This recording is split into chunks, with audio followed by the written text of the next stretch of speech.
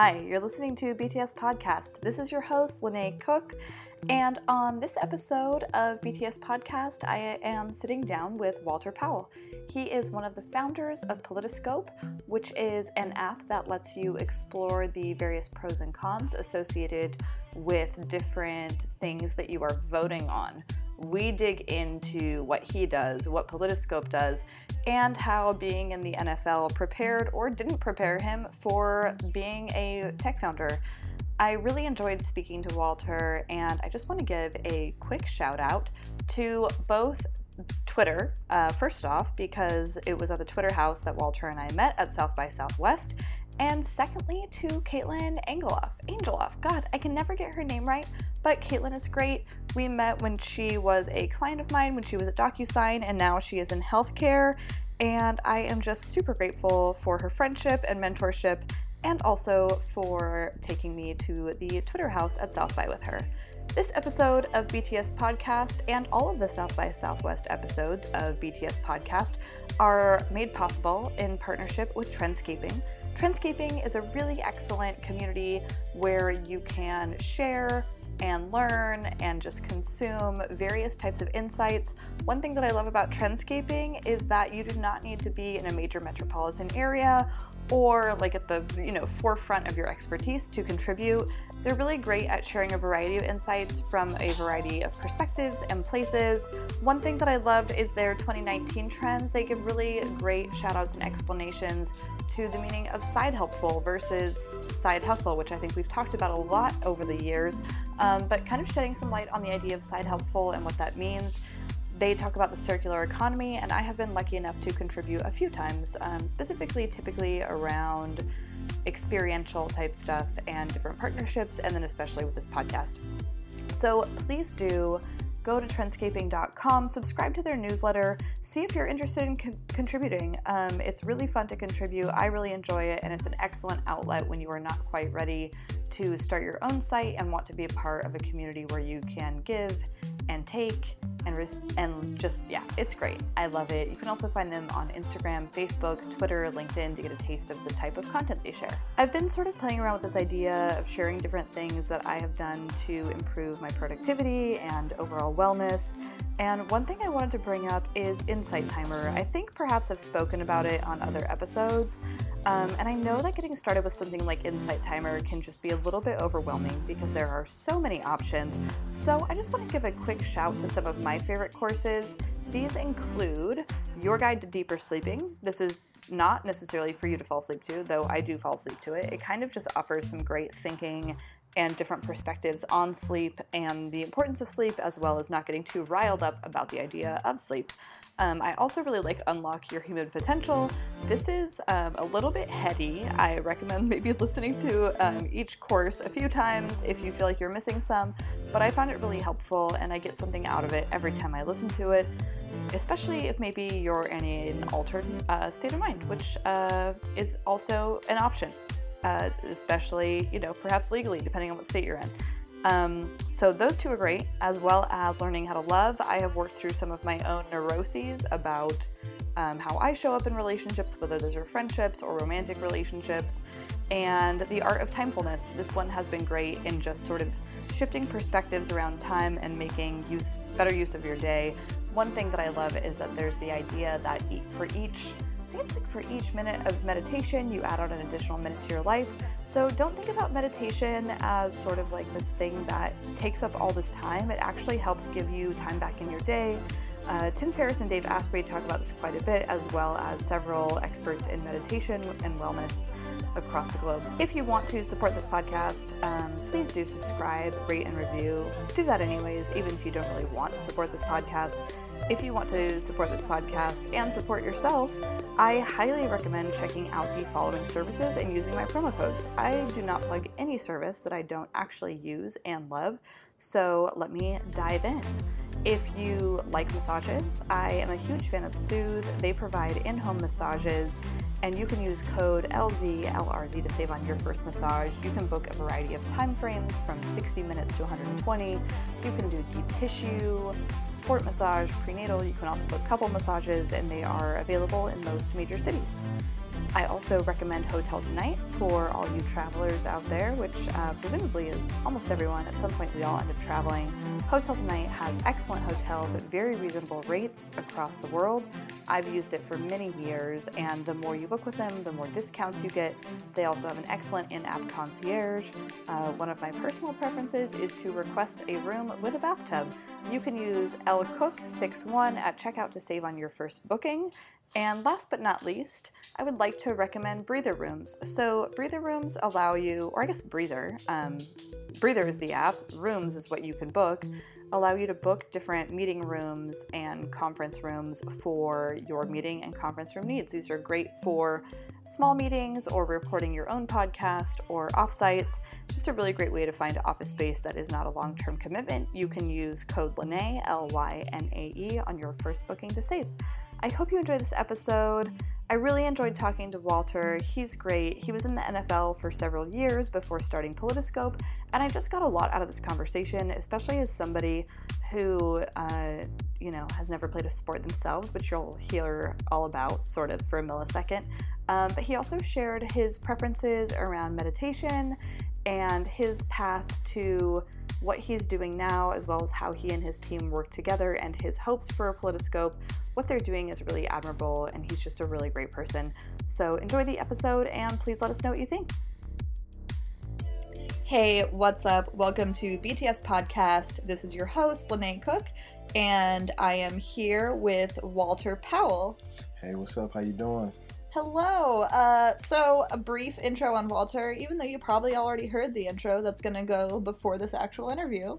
Walter is the co-founder of Politiscope, which is a really incredible app. If you are not driving, please do go download it so you understand what we're talking about toward the middle to end of this episode. But he was in the NFL for 4 years, is that right? Yep, 4 years. Okay, and then you left the NFL to work on this. Is that accurate? That is 100% accurate.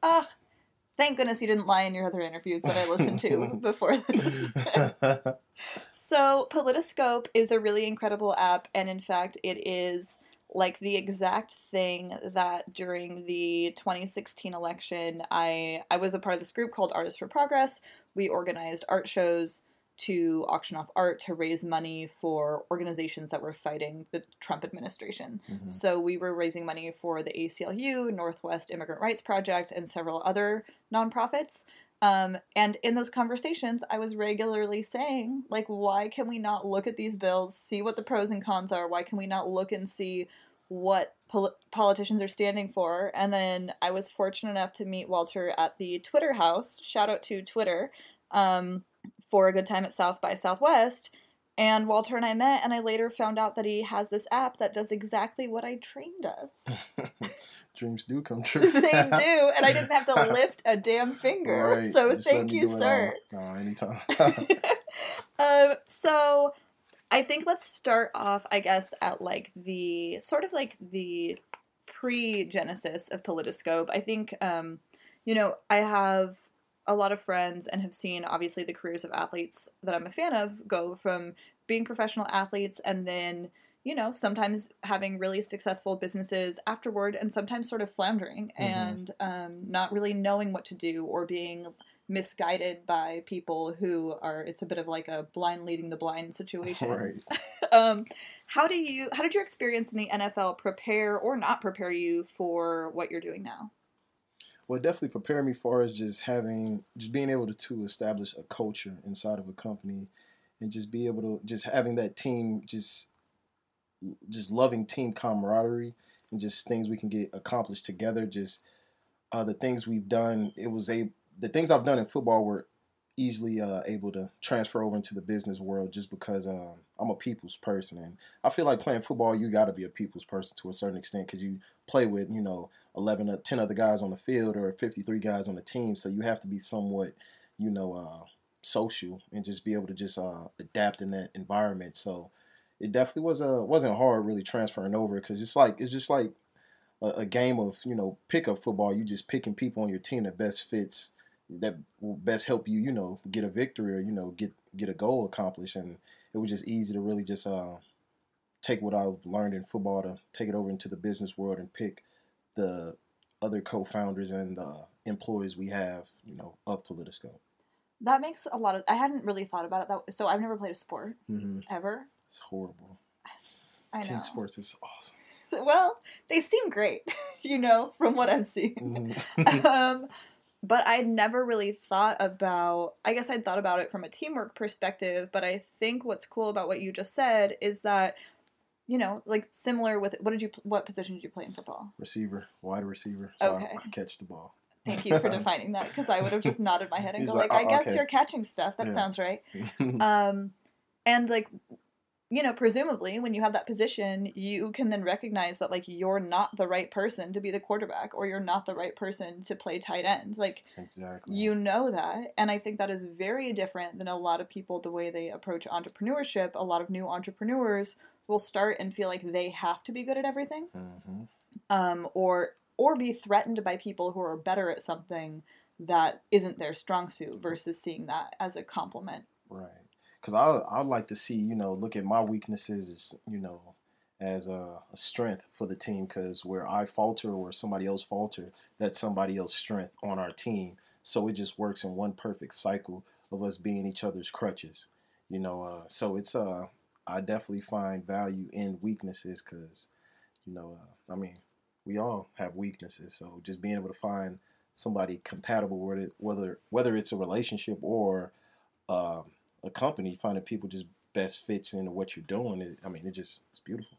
So what I imagine, though, that your life being an athlete may not have prepared you for is being, like, really, because I have noticed just in our communication, even planning this, that you're very good at just general communication. Yeah. And definitely, like, a lot of sort of, like, I listened to this interview. Do you know who Open Mike Eagle is?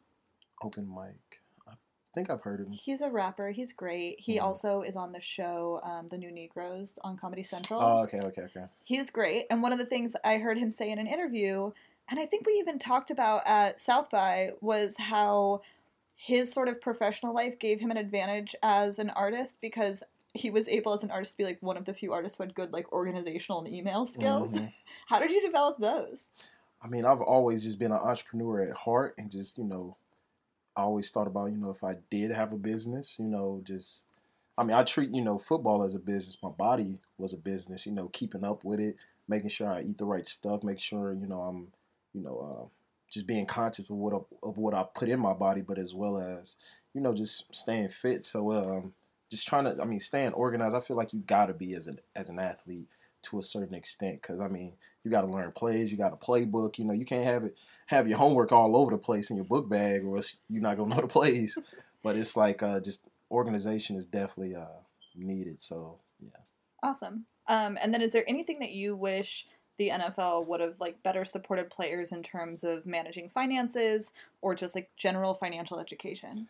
I definitely think they should have just put more initiative in just bringing financial literacy for athletes, and in a way, like, giving them incentives, like, okay, if you put away this much this year, we'll give you X amount. Even though they already have something like it, but it can always be like 10 times better, especially how much they getting off of us, off our money on the back end.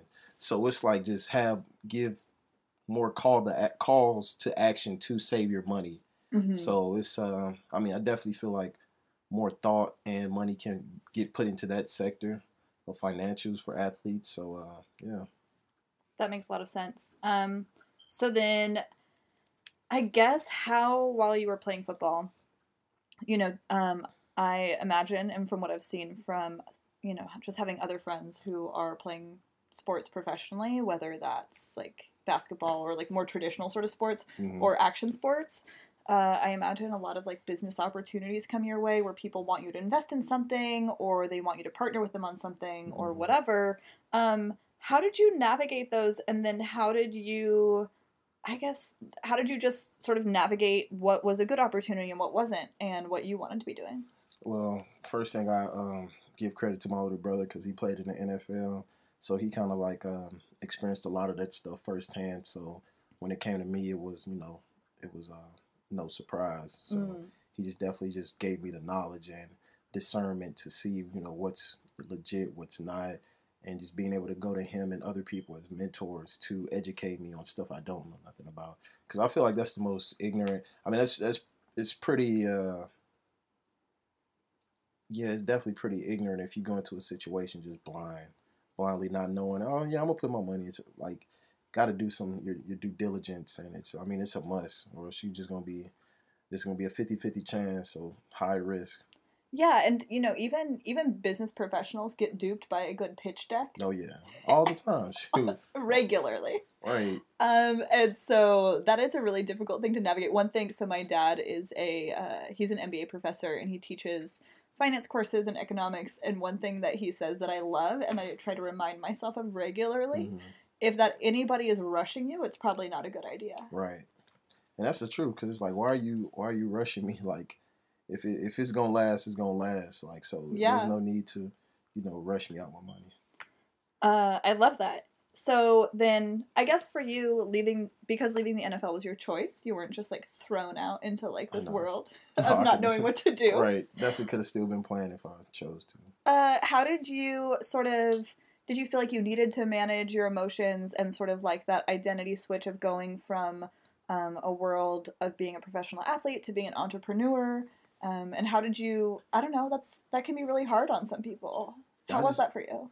Like for me, just because I was just so, like, I was so confident about the product with the tool, Politiscope, that I created.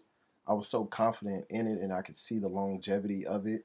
It outweighed, my football career, which is probably going to be up in another year or so. So, just being able to see the longevity and be mature about a situation, because a lot of people look at, football at a surface level and just, I'm gonna play forever, ball is life, when it's really deeper than that. And I feel like you need to use, whatever professional platform you're at to develop connections with people and develop just, plan Bs and plan Cs based off of the people you're connected to and the new stuff you learn. So it's definitely, dang, I forgot where we was going with that. I was on a roll, and then I was like, hold on, what was the main question again? I guess the main question was just managing your own emotions and identity stuff. And then also, like, okay, I don't know if you heard this interview with Terry Crews. One thing I loved is that he talked about just the shock for him after he was not playing football anymore, and he went to go sign up at a gym. Have you heard that interview with him? Oh, no. It's so great. And he's like, okay, well, I would like a membership. And they were like, that's great, Mr. Cruz. It'll be $35 a month. And he was like, I don't think you understand. I want to work out here. And they were like, that's great. It'll be $35 a month. And he was just so used to, like, everyone seeing him different as an athlete. And then when you're not that anymore, it's A, people perceive you differently. And B, I imagine there's some people in your life that sort of, aren't as present as they were a year ago. No, I agree. People are definitely looking at me, and just going to your first point, it's definitely, a life changer, just especially with just how people perceive you not playing football. So it's definitely like it's a wake-up call, like, welcome to reality. You one of the norms now. So, I mean, it's definitely like, okay, but just like I really seen past that to not really let it get to me, because I see what I have with Politiscope and just getting way more TV time individually than I would playing on a team, so it's and definitely just doing something that can actually create change in the world, like in a positive way, just by educating people, giving people a tool to easily become just informed about things. And just football was more so just your entertainment. But if I could leave you with a lasting effect of this tool I gave you that gives you knowledge on a day-to-day basis, I feel like I've fulfilled a major purpose in this life and creating a tool that people need. I was going to ask this later, but I feel like we've sort of like scratched the surface of it here. I guess the question is like, what about the way you were raised, made you incredibly level-headed? Because all of these are things that like a lot of people just, their egos get all, like, they don't give themselves enough headspace to think about this stuff and be logical. Their egos get, like, very spun out over, being perceived a certain way and all this kind of attention. So that's, like, one part. And then the other part is social responsibility for most people, whether that's in their own lives or in the way that they build a company, is often an afterthought. So what do you think it was about either the way you were raised and or your education that caused you to be level-headed and also see that you can have a business that also makes the world a better place? Well, it's more so just the stuff I experienced. Okay. Like instead of just, I was raised pretty good. Mom was a great example. But just more so the things that I've experienced that really just shaped the way I maneuver compared to how other people maneuver, and just situations where I had to, be, level-headed, or, could have cost me my life, So it's just, I feel like for me, just the things I experienced all the way from as a kid all the way till now, it just makes me level-headed and mature.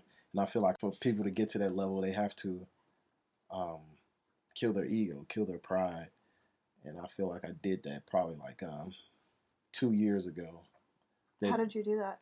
Just because that's a journey I've been on for a while, so I'm very curious. It's just when you at the lowest of the low, just from a mental, emotional standpoint, it's like things got to change. Like you got to put, especially if people done wrong by you, like you got to put your pride and ego to the side and be mature enough to see the situation for what it is, but at the same time be able to forgive for whatever that situation was. And I had to push my pride and ego to the side to see it for what it was, to take that leap of maturity into this level-headedness.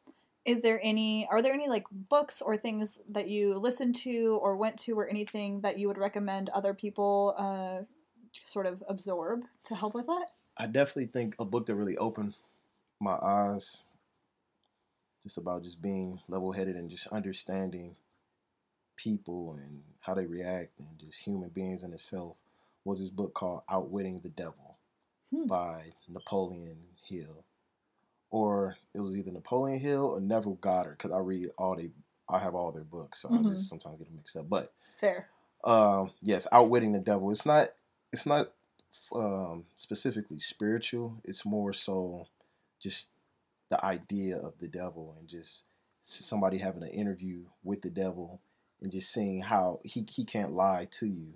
So the dude has to cleverly ask questions to get him to expose how humans react and how easily they're manipulated due to, pride and ego and what they're taught as kids and just the stuff they listen to and the stuff they put in their body. So it's a pretty interesting book and really gives you a bird's eye perspective of, yourself. Have you listened to interviews with Robert Greene, the guy who wrote Laws of Power? No, I haven't. Have you read his book, Laws of Power? No, I haven't. Is it like a blue cover or a red cover? It's like an orangish, typically. Okay. It might be blue also. I imagine it comes in more than just one. Okay. But I only ask because I think a lot of people who go down the Napoleon Hill Think and Grow Rich like that way also read Laws of Power. But what I thought was cool about interviews with him is that he talks about how he didn't write that book as a guide of how to live. It was to make you aware, which honestly, I don't know how true that is from his perspective. Like that could also just be him knowing that it's inappropriate to tell people to live that way. Yeah. Because the book can like honestly really mess with your head in a way where it can make you suspicious of almost everything, because you're always wondering like kind of like, oh, is this person flexing their power on me right now? So I've had to back away from it a little bit, because I used to work with a lot of people who were very into it. And so everything I did for a while, and every sort of communication form I received, I was always wondering, like, oh, what's this person? Yeah. And then I was like, I can't live this way. Yeah. This is not healthy. No, I can't do this. I gotta stop.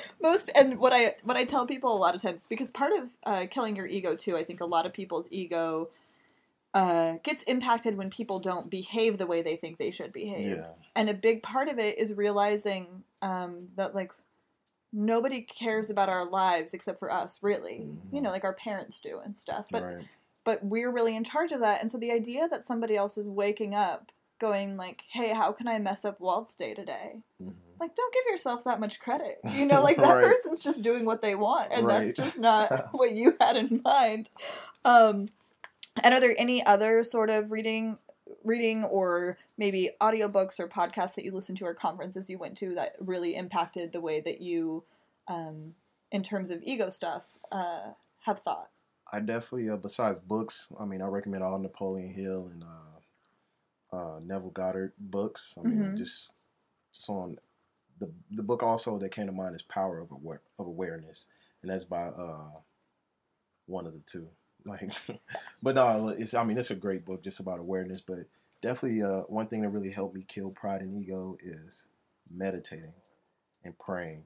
A lot of meditating and prayer, but just those two are just a great combination of just really putting you in a place to be calm and just really uh, expose a different side to you. And when you're able to grasp that and able to understand it and able to use it in a positive way, I mean, it's a great ability to learn. What was your meditation journey? Like, what kind of kicked this off, and what helped you get? I mean, do you use apps now, and what sort of was that trajectory? Well, it started. I was just going through a lot about a year and a half ago, and I was, I woke up super early in the morning. It was like 4 in the morning, and something told me to just close my eyes and meditate. I was just sitting up, and then I just started meditating, and it was just for 5 minutes, but it was just like yo, I've never sat still and just been present like that ever before in my life. So I'm like, all right, I'm gonna try this for 2 weeks, 5 minutes. Then every 2 weeks, go up 5 minutes. And it's a very strategic approach to meditation. Yeah, and it was. I mean, also very logical. Yeah, definitely. Because I just had with that, it was untrekked, territory. So I had to just tread lightly. But I went into, of course, guided meditation. Mm-hmm. But then I loved listening to like a nature meditation. Then I started listening to Beethoven meditation. Then, of course, did silent meditation. But then I fell upon frequency meditation, as far as playing like 432 hertz, 528 hertz, and 417 hertz. Just hearing those frequencies with a tune, it got me. That's what I still use to meditate, but it definitely it put me just in a good place. Do you use YouTube or do you use an app, or what do you use? I use Apple Music, so you can type in like 432 hertz, and a whole bunch of playlists come with. Oh, that's awesome! All different hertz. So yeah, it's pretty good. That's really cool. Switching gears a little bit, I imagine you've had. Well, actually, what'd you go to school for? Marketing. Okay, cool. Yeah, so you had definitely a background already. Yeah, I had dibbled and dabbed in it a little bit. So yeah. Did you intern at all? Nah. No. I was just no time. In college, Sports. I was just ball was long. So what has your approach to mentorship been? Whether that's well, actually, no, we didn't answer the other part of the previous question. Mm-hmm. What about your upbringing, or education, or life in general, I guess, impacted you to integrate social responsibility into your business model? And I ask that because so many people do it as an afterthought. They're like, oh yeah, someday when I have money, I'll help people. Or here's my business model. And like, mind you, a lot of business models are inherently problematic. Like they're sourcing from unethical places, or, their supply chain is unethical and stuff like that. But then here we'll make up for it by doing this over here. Yeah. Versus your business model is both profitable and then also makes the world a better place inherently. And you also, in addition to Politiscope, Walter, you own property in St. Louis, is that correct? Yeah. What you make into housing for veterans? Yeah. So at the time I was renting out homes, renovating them, and housing veterans. So it was definitely it was a good experience, just dipping over into the real estate world, but in a positive way. In a positive way, and just being who I am as a person. Like, I feel like if you always got money first, it like just runs from you. And just me being a helping person and always wanting to help and have compassion for people, and at the same time help myself. As far as being informed, because I was a person who was struggling with just wanting to, look into politics and see what's going on, because it was just too convoluted. It was too, bias, and Mhm. just all over the place, and it was trash. And I'm like, dang, I want something that's gonna be able to help me elevate my mind and also help others as well. Yeah. And that's where the vision of Politiscope came. Was but besides that, like my best friend and co-founder Jay, I mean, he's the political junkie who always was breaking down politics to me into a way that I can understand. So it was kind of him that helped spark that idea of creating it. Because I can't, there's times, I can't just call him up and be like, Jay, so break this down for me. I need it quick and fast because sometimes he can be long-winded. So that is accurate. I listened to other interviews that you both were on, mm-hmm. and but I mean long-winded because valid. Like there's a lot of information to be shared. Just a lot of validity in what he's saying. But he drops knowledge. He's like a modern cool ass history teacher. Because Yeah. even though he's breaking down history and breaking down bills for you, like he has his presence to him where you just want to sit and just keep listening and keep watching him because he cares about it. Obviously, it's not shared in like bullet point formations. And I definitely recommend. I can't remember what the name of the other podcast that you two were on, but you were on a different podcast that was I think about an hour long that I listened to in preparation for this interview, and he just shared a lot of really great points and information and just different perspectives that can really shift the way that you think about things, because even if we have the information, sometimes we don't know what those implications are. I think like an example that I think of often is how during the bubonic plague the government said, okay, well then, rats are spreading this, if you bring us dead rats we'll give you money. Well, then people started breeding rats. Right? So like you just don't know the implications of stuff, like what you think a certain rule is going to do versus what people actually do. Because people, even people that we might not think are that smart are smart in a way. Like we all have survival skills. That's how we live. Exactly. So then, okay, that sort of answers the question, I guess. Maybe. Yeah, just a little bit. Because Jay, like, most people know political information is such a surface level, but Jay, he peels it back in layers, and then he scatters them all over the floor, and then he'll piece them back together for you so that you can see it from beginning to where it is currently, which is just dope. How he just works his way around it. He's like, I mean, how he teaches, like he's like an artist. Like, he's not painting anything, but he's teaching something. It's like it gives off a storyteller feel as well. What's it called? Oratorial art or something? Like you're good at, like storytelling. I'm definitely gonna. Yeah, I'm gonna tell him like, bro, you're good at oratorial art. You should tell him. Right. Let him roll his eyes at you. Like, whatever. Yeah, exactly.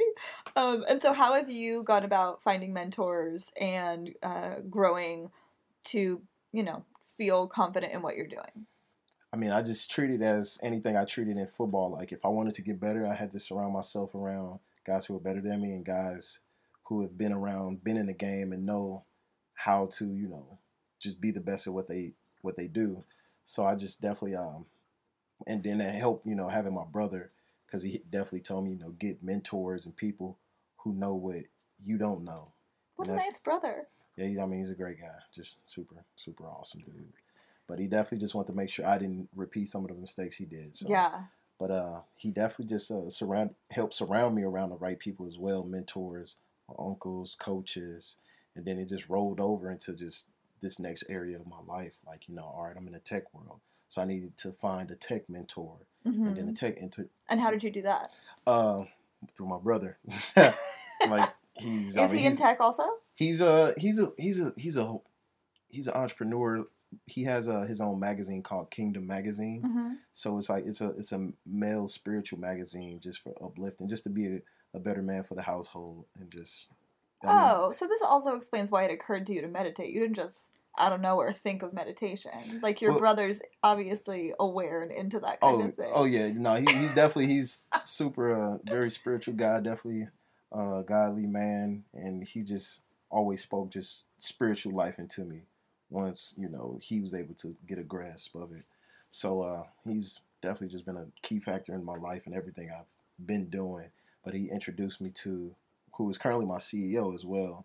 So just being surrounded. What's his name? Israel Lopez. Okay. One of the smartest best tech guys out there, and this name is, I'm telling you, is gonna go down in history because he's just what he does for people and how he wants to help this. The things he do is all from a helping from a helping heart, and he's just been super great, just helping his company take it to the next level. That's awesome. Thanks, Israel. What's your brother's name? Brandon Williams. Bravo, Brandon. Okay, so then speaking of your co-founder, how do you and your co-founders divide and conquer everything that you do? So we all I feel like we like the Justice League because everybody got their own superpowers. Like for Izzy, he's the technical guy on the back end. So he's making sure, all the employees are getting things done, and like he just handles everything on the back end. If you think about a robot, he's the body, and then Jay is the brains, as far as him being just smart. He taught himself Spanish in like under 8 months, like super fluent, just intelligent guy. So he is like the brains of just getting the content, breaking down bills, and just keeping this machine going. And me, I'm like the spirit, like, because I attract just the right people into our circle for us to help take Politoscope to the next level, but as well as just amplify the mission and vision of Politoscope, and break it down to people so they can see it from the way I see it. So it's a great group of guys, and just we all know how to definitely work a room. And how do you guys what are some communication tools you've either put in place or developed to keep up to speed on what everyone's doing? Because I imagine, it seems like you and perhaps Jay also, you both do speaking opportunities and stuff like that, but then you also have your responsibilities to the company. Mm-hmm. How do you sort of divide and conquer? Not only, tasks seems more obvious because you all have different functions, but it seems like you all have a hand also in like PR and doing outreach and that sort of stuff. How do you guys manage that and also keep each other abreast to everything that's going on? Yeah, as far as anything PR, like branding wise, like I'm we have a PR for the company as well. But I'm like an agency? Yeah. Okay. Priscilla Bento. Awesome. 30 miles north out in LA. But she's definitely, me and her been working hand in hand to really make sure things on the media side, just exposure side, just really help take things just a different direction than me doing it by myself. So she's definitely been a great part of the company. And yeah. Okay. And then how do you manage your own time? I manage my own time. I feel like I do it pretty well, just because I have to. Even though I'm not playing football and it's not as strict, I still try to treat it the same way, just because like I still need to maintain a sound mind, body, and spirit. So that means I do have to get up early and meditate and work out, and then start the day, and then just so it definitely gives me a lot more time for self-care, but at the same time still interact with a lot of people. So just having a set regimen is super key for me. Do you guys all work remotely?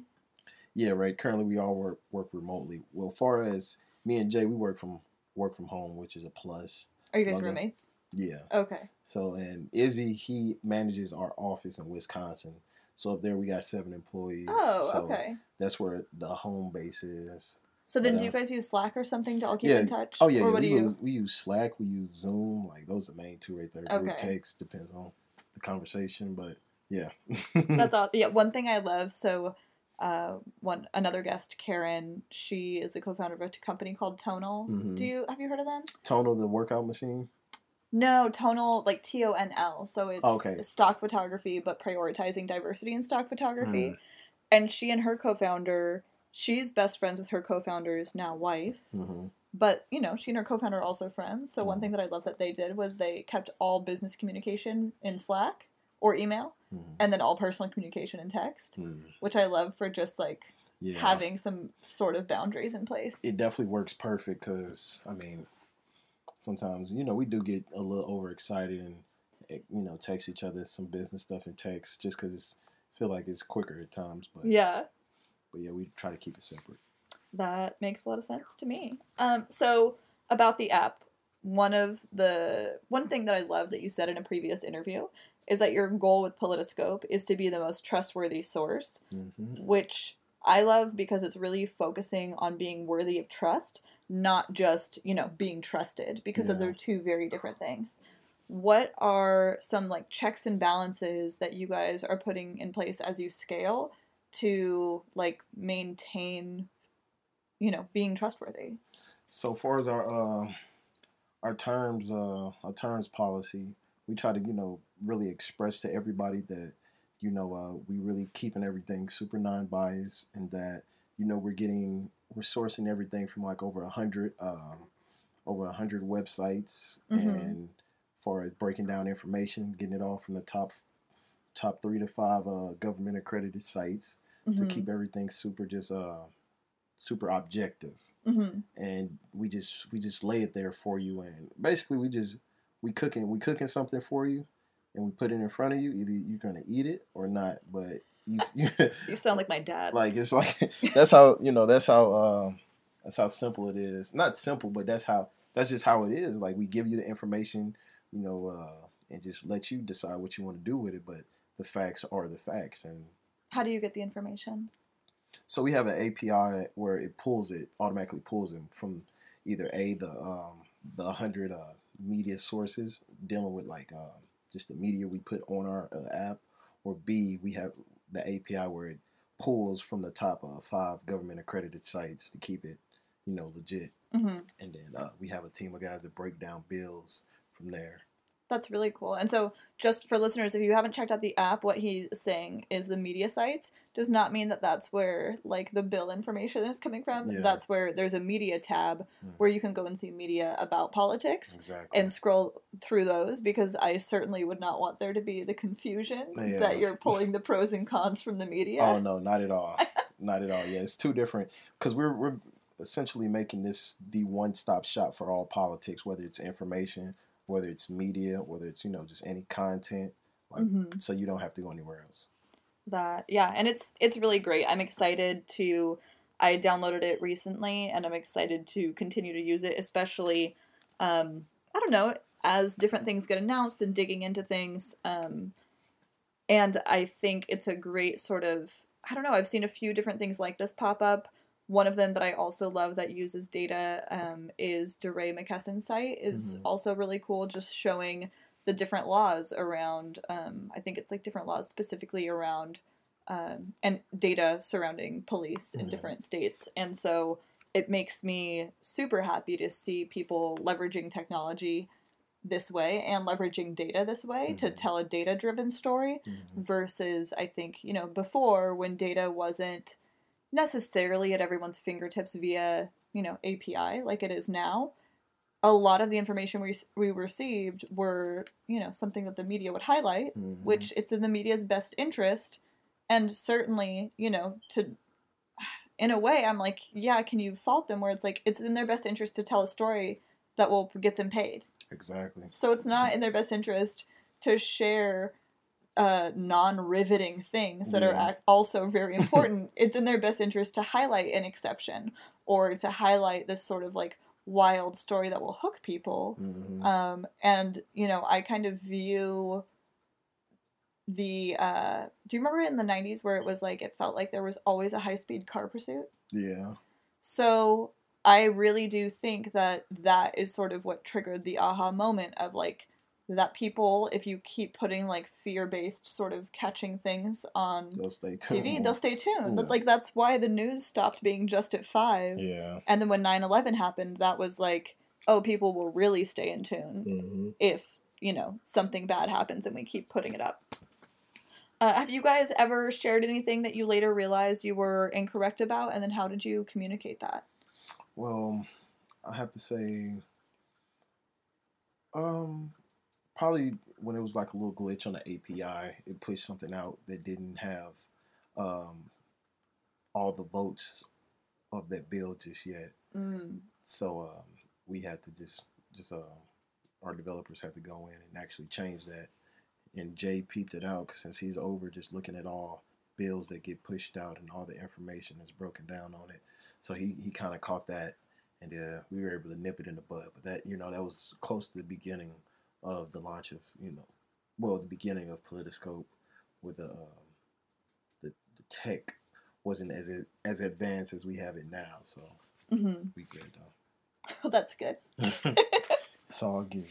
And how have you developed management skills? Because as your team grows, obviously, like you said, similar to football, you're recognizing people have their own functions, but you're also in a place where it's like, I'm sure you recognize that the people that work at Politoscope also want to grow in their roles. So how do you manage like fostering a positive and safe environment to learn in? Well, we just it's since we all kind of learning as we go, just because with this is a company that hasn't been made before. Like, it's really just having trust in each other, but at the same time, really just knowing who can really get the job done, and just be mature enough to let people know, like, look, I can't do this, or I can do this, and just go from there. Yeah. How are you guys approaching user acquisition with and I think of this largely because the type of people to download Politoscope probably are not the same people that desperately need Politoscope. Yeah. So does that make sense? Yeah. So it's like, as and it's a study on it, but as people start getting into their mid to early 30s, that's when people start looking, for homes to buy. And it's been proven that, once you start searching for homes, you start getting interested in politics and what's going on. Why is that? I have no idea. I think probably because it's just a sense of responsibility. And it's like, I have my own place now. Now I need to know about politics. What's going on? Yeah, this is what adults do. What's going on with my property? I think we buy houses, and then we talk about politics. Right. I know some more technical reason behind it, and I'm sure my co-founder Jacob would be able to break it down to the T. But that's just what I see from my perspective. But I don't know why it's besides that opinion. But, yeah. Well, I mean, but how are you reaching I think of college kids or even people who are past their 30s that maybe there is some desire to know, but they just don't know that this exists. Mm-hmm. So how have you thought about sort of reaching those people? Well, we're gonna do, of course, we got budget set aside for this upcoming fall to really just use, my Politoscope ambassadors we have for the company, notable athletes, actors, entertainers, anybody who has the public eye, to really start pushing Politoscope in a way to get informed, because people are looking for the tool, they just don't know where. And that's when Politoscope we're gonna start revving up on just getting more exposure, as far as just with advertising, of course, but just really just tapping in. Just because people, I mean, we're in a time now where, college kids want to know what's going on in politics just because of who's our president and just the stuff that's going on. It's like, need to know more about what's going on and becoming more politically vocal. And I feel like that's just been a spark for everybody, from high schools all the way up to people who are, past their 30s, who, it's just like, this is going on. So let me know. I need to know. Because right now, ignorance is bliss, and that happiness won't be for long if people remain ignorant. Yeah, and if you're on the internet at all, your ignorance is not bliss. It's being thrown in your face all the time. All day. Which has been fascinating for me, because my career a large chunk of it has been focused on social strategy and communities, online communities, basically. Mm-hmm. And to see that shift from a very me-focused to a very people-focused different type of thing, where for a long time the only content was about ourselves, and it was even seen as obnoxious a lot of times when you would talk about politics. And now sort of the script has flipped, where it's you're irresponsible if you're not talking about that. And I've seen a lot of people call out people for going oh, you say that you care about this thing or whatever, but I scrolled through your feed and you've never posted anything about, whatever subject it may be. So it's interesting to see that switch. And I agree with you. I think it's even, I mean, the New Yorker has like a world-renowned fact-checking department, but if you talk to a lot of people, and they're not wrong, it is a liberal publication, at the same time, they do have a world-renowned fact-checking department. So when you read something in there that is not an opinion piece, and if you're able to read something and strip out a writer's opinion on something and just read what they're saying, like when they talk about data points and when they talk about the conversations that they're having with people, that doesn't make it not accurate. Right. So I think it's really great to have something that is not, because what you're doing is not media coverage. Yeah. Which is, I think, a format that wasn't previously provided outside of a voter guide. Is there anything else that you want to cover about Politiscope, or that you feel like you would like people to know either about the Politiscope or like advice you would like to impart? I definitely would first say, always just go after what you believe in, even though it sounds super basic. I mean, it's the truth. There's a reason people say it a lot. Right. It's a reason everybody says it all the time. But just because, like, if you have an idea, if you have a vision, like, you should go for it. And I feel like in times of crisis, some of the most greatest ideas have came because of the pressure that's been put on themselves or humanity.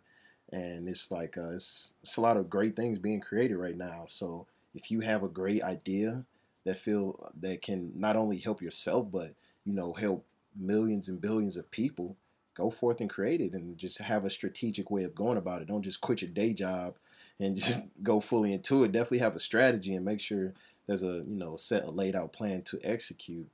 But definitely, as far as Politiscope, like we have a lot of dope things coming up that I will be excited to share to everybody pretty soon. Okay. But it's a lot going on. Definitely go download, support, tell your friends. Like, we're really trying to make this that one-stop shop for all politics, so you don't have to get on Google and dread having to look up all this information and just going down the rabbit hole, when we can guide you down the rabbit hole and you can make your choices from there. People should tell their families, like, because so many families bring up this stuff at Thanksgiving. Oh, like, somebody's grandpa has an opinion. Of course, like, let's get on Politiscope then. You type in a bill, you type in a whatever, and it just comes up, and that's what we making it for. Thanksgiving conversations, coffee table conversations. That's so good. I want to make like a game out of it. It would be such a that would be pretty dope. It'd be very fun. Okay, well then, I think I give you a heads up that the last question is always, what would you want to hear a future episode on in terms of like a behind the scenes conversation? I'm trying to see, because my mind is all over the place. Think about all right. The first thing that comes to mind is I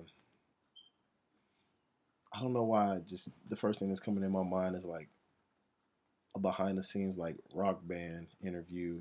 Really? I don't know. It's super random, but it's anyone in particular? I don't know. I'm thinking and not necessarily rock, more so just a band in itself. So I'm thinking the Internet. I don't know if you heard of it. Oh, of course I have. Yeah, so, Sid is amazing. Yeah, definitely would love to hear behind the This scenes is a interview. Great excuse for me to email them. Right. Thank you. I feel like there was some sort of I don't know, like transcendental meditation meeting of you going like, oh great, I'll ask for that. Right. So you can have a non-selfish excuse to ask them. And what kind of questions do you want? Like, what kind of questions would you want to hear them answer? Just the norm. There's the normal questions they probably hear all the time. Like, just what inspires you? What's your muse? What attracts you to a beat or just a sound to create, and how are you able to create on so many different? Just create a sound that's just like it's just different. It's really unique. Like sonically, their music is really unique, and I think it's their, at least one producer that they've worked with, or maybe it is their producer, if I remember correctly, and please, Internet, yell at me if I'm wrong, but as if I had a choice in that matter, but I think that they make them mostly on their phone in terms of like the beats for their music. That's which is even more upsetting in terms of just like, oh, it's like highly accessible, but it's dope, which is amazing. Because they all play instruments too, so it's like it's a dope That would be a dope They're combination magical. for sure. But they definitely emulate NERD a little bit. Yeah, agreed. But a more just laid back version. Yes, like slowed down significantly. Exactly. Yeah, that's awesome. Was there another one? Because I feel like you seemed like torn on which one to choose. I was just in deep thought, and like I thought about Kiss interview, but that was just like the band. Yeah, but it was just like super off the wall, just because like I'm pretty sure I already know how their conversations are, just often. My face right now, Walter's laughing because my face is like a very just surprised. Yeah, not surprised, but more like my face imagining me talking to Kiss. Yeah. Is more of where my my like face of perplexedness comes from. I'd rather hear the internet though. I agree. Yeah. I think that Kiss has been heard plenty. We've seen enough coverage of Kiss to last a lifetime. And I mean, I just think that Kiss is like fun and exciting, and I think that, I mean, they did bands like that, they could ride their merch money forever. For real. Like they need not have anyone stream their music or make more music or anything. And I think that one of the most fascinating things to me about Odd Future in general, because it's not dissimilar in terms of merchandise, like, I mean, I imagine most of Bad Brains' money, Black Flag, like a lot of bands, like Kiss and Metallica as well, a lot of their money comes from merch. And one thing that I thought was insane was, because I've seen Tyler, like, multiple times, like, both at house parties and then on tour. So I've seen him in, like, various settings. And I went to, it wasn't the Travis Scott tour, it was, I think it was just an Odd Future tour. I can't remember. Maybe it was a solo Tyler tour. I think it was just Tyler. But I went to their show in Seattle, and I, at the time, was doing work with Starbucks. And so I was at Starbucks, and I had to go past where the show was to get to my apartment. And the line was insane. And as it turns out, if I assess the situation correctly, is that kids were lining up to then go see Tyler's cartoon play at the movie theater. And then they were coming back to the show. But then what was the craziest thing to me was, like, not only did he have 2 sets that night, which they did the same thing on the Travis Scott tour where they had, like, an early one and a late one. I imagine partially because their audience is, like, 15 to 25 and massive. But then because I was there shooting that show, and everybody, I swear to you, everybody was, like, in brand new, like, both had worn Odd Future merch that they already owned, and then bought new Odd Future merch. Wow. And so that is, in fact, that's also how artist managers get paid, because tour managers get paid from tickets, artist managers get paid from merch sales. So, like, if you're their manager, like, the majority of your money is coming from the fact that they're selling, like, socks, backpacks, sweatshirts, t-shirts, and then that's, like, they're, like, probably quadrupling their income every single date because of merch. I agree, and that's crazy. I didn't even think of it from that perspective, just because they like, look, we want Travis Scott mugs, Travis Scott bookcases, just everything, and just everything. And now just being creative, just having somebody just create a clothing line, kind of. That's also, like, very good. Yeah. Because it is worth the investment. Because there's many bands that I'm like, oh, I'd like to buy a shirt just to give you money and support you, but I hate your shirts. Yeah. Like, I don't know how to contend with that. Like, right. I don't want that. It's ugly. Yeah, it's just not my style or whatever. And I learned in a study a while ago that the majority of Playboy's money comes from merchandise sales overseas. Wow. Isn't that crazy? That is crazy. Mostly in, like, the APAC region. Like, mostly China. Wow. Yeah. Playboy. Food for thought. Yep. Awesome. Well, thank you so much for being on. I really appreciate your time. Oh, thank you for having me. Thanks so much for listening to another episode of BTS Podcast. I really hope you enjoyed that. Please do subscribe, rate, and review, and follow myself, BTS Podcast, Walter, and Politoscope on Instagram, Twitter, wherever you're at on social media. Walter is at SpeedKills9 on Instagram. You can also just look up Walter Powell, which is probably the easier way to find him. There are links to all of these in the description of this episode. You can follow Politoscope at Politoscope app on Instagram. find me at Lene Cook, and please do follow the podcast. And if you are quoting anything from this or learned anything, it would be so awesome if you shared it via social media and tagged us. That sort of thing is just really helpful and greatly appreciated. Thank you again. Music on this podcast is by Benjamin Betharum, and I hope you have a lovely day.